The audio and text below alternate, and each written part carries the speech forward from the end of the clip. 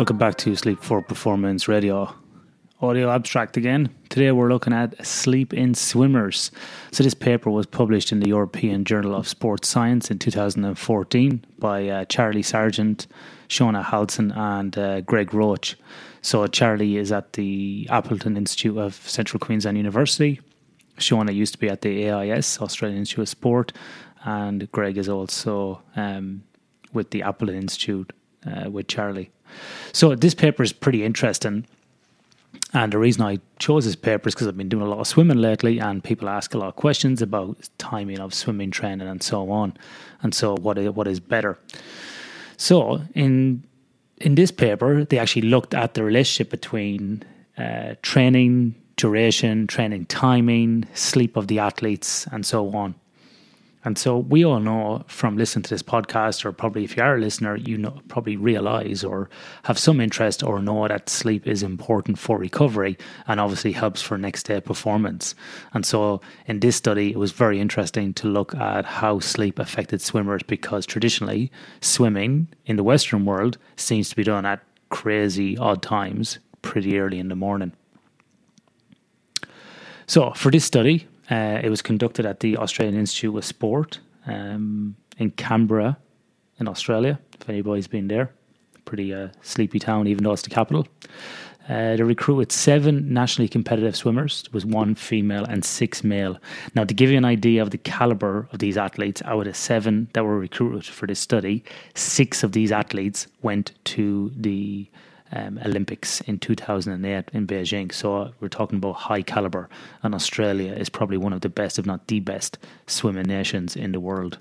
So you can't question the eliteness of these athletes here. So yeah, pretty interesting. So the study was run over a 14-day period at the AIS. So all the athletes actually stayed at the Australian Institute of Sport. There is accommodation there specifically for the athletes. So the sleeping environment was consistent across all the athletes. Like I said, it was a 14-day period. In that 14-day period, they had 12 days of training and 2 rest days. So over a 14-day block, 2 rest days, 12 training days. Out of those 12 training days, 8 of those days, they were doing 2-a-days, so they were swimming twice a day. Those sessions, the timing of those, the first session was 0600 in the morning to 0800. And the second session was from 1600 to 1800 in the afternoon. So for people not familiar with those scientific ways of depicting time, or not military type people, that's 6 a.m. to 8 a.m. or 4 p.m. to 6 p.m. So 2-a-days. So 2 sessions in a day. On the remaining 4 training days, they only trained once, from 6 o'clock till 8 o'clock in the morning. Now, what blew me out of the water, pun intended, was the distance that they actually swam in these sessions. So on average in the morning, they were swimming 6.6 k's, right? So it's pretty long.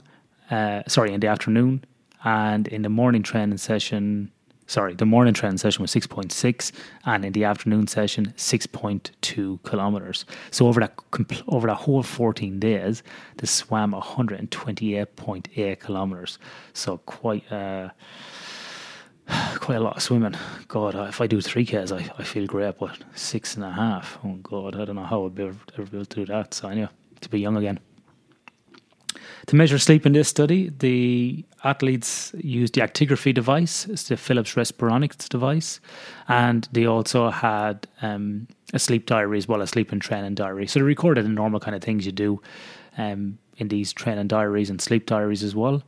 And the variables then that were extracted from the devices were the bedtime, so when the athletes went to bed, what time they got up, how much time they spent in bed, sleep onset latency, the time it takes to fall asleep, sleep duration, how much time they actually slept, the sleep efficiency, so it's a quality measure, wake after sleep onset, how much wake did they wake up throughout those sleep periods, daytime nap duration, and then total sleep time. So what did I actually find in this paper or this study? Well, first thing we need to look at is some of the characteristics of these athletes in terms of physical characteristics. If we look at their height, they were 184 centimeters. so pretty tall, weighed in about 77.7 kilos, pretty lean, puts them in a BMI, a body mass index of approximately 22.7, so a slap bang in the middle of a normal healthy weight range, and they were aged approximately 22 and a half years of age, so quite young. No wonder they were able to undertake these 6.5K sessions in the pool, whereas I probably would have drowned by then. Anyway, so let's have a look at some of the data. So when we look at the data that was extracted from the actigraphy device and in conjunction with the sleep and training diaries, we see a markable difference between the measures of sleep on training days versus those rest days. So remember, there was 12 training days and 2 rest days. So to give you a bit of an idea, on average of a training day, athletes went to bed at 10:05. They got up at approximately 10 to 6 or 05:48. So remember, training started at 6, so they're basically rolling out of bed and going training. Not much time there to kind of wake up and move, but I suppose you're trying to optimize all of that time in bed.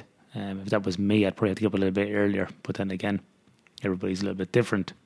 So that time in bed resulted in 7.7 hours in bed, but the actual sleep duration was only 5.5 hours sleep, really, by the time they fell asleep, any overnight wakings that they may have had as well. Whereas on the rest days, they were going to bed later at 10:30, but they weren't getting up till nearly 10 a.m. So we can see that the sleep timing was significantly delayed when they were allowed to kind of free run. Athletes had about 9.3 hours in bed, which resulted in a little over 7 hours sleep, so just inside the 7 to 9 hours recommended. Although not great, it's still better than the 5.4 on the training days. So yeah, quite different here between training days and rest days. Now, one of the reasons this may be happening is due to the age of the athletes. We know in sort of teenagers and early adults or young adults that a lot of them tend to be more of an owl chronotype, go to bed late and get up late. And when they're on the rest days here, that seems to be what is occurring. And they're making up their sleep duration by virtue of a later wake time the next morning, so nearly 10 a.m. compared to just before 6 on their training days. So, you know, you could kind of look at this and go, are they really training in line with their chronotype? And is this training time actually helping them become better swimmers? I would argue that maybe this training time, the imposition of these early morning training sessions, are actually curtailing the amount of sleep that they're getting, or reducing the sleep duration due to their age. So it's quite interesting when you see it. What is interesting as well is that the night before training, this less time in bed occurs as well. So not just are they going to bed later, but they spend less time in bed, which is resulting, like we said, in lower sleep duration. And then when we start looking at measures of quality, such as sleep efficiency, we see on training days sleep efficiency is very low at 70%, whereas on rest days it's come back up to 77%. So, you know, it's really it's an interesting question to ask, and a lot of swimming culture and times of swimming has been probably developed from a young age, where training squads or swimming groups couldn't get access to pools at those times, but it seems to curtail the amount of sleep that these athletes do get. Now, if we throw in other things like the athlete is working during the day, the athlete is studying during the day or doing something else and doesn't have the time to get a nap during the day or rest, this may have some significant effect on the athlete's ability to recover in the short term.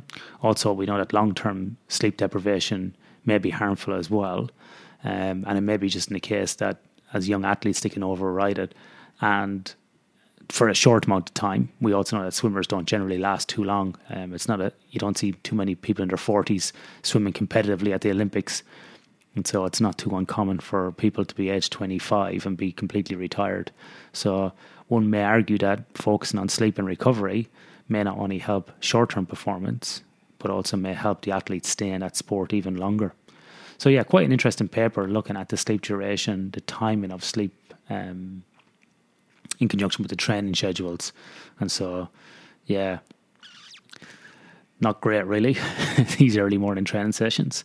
So if you're an adult swimmer and you're not getting very much sleep, you may want to look at the time you go swimming, because training early in the morning doesn't mean that you're going to be basically swimming at the optimal time for yourself, and you could be inducing a high amount of sleep deprivation that's carrying through in the week, and particularly if you're training day in, day out, or you're training for a big event. So yeah, maybe play around with yourself, try different swimming times, different sleep timing to see if it increases your sleep duration, even if it's only self-reported, and just know how you feel as well by maybe training in the afternoon or at lunchtime, or even in the evening after work, and see if that actually helps in improving your sleep duration, your sleep efficiency, and your performance as well. Okay, so that's this week's audio abstract, and that paper was Sleep or Swim, Early Morning Training Severely Restricts the Amount of Sleep Obtained by Elite Athletes. We'll put the link to this in the show notes. It's the European Journal of Sports Science, and you can go and seek out that article and have a read yourself. Until next week, sleep well.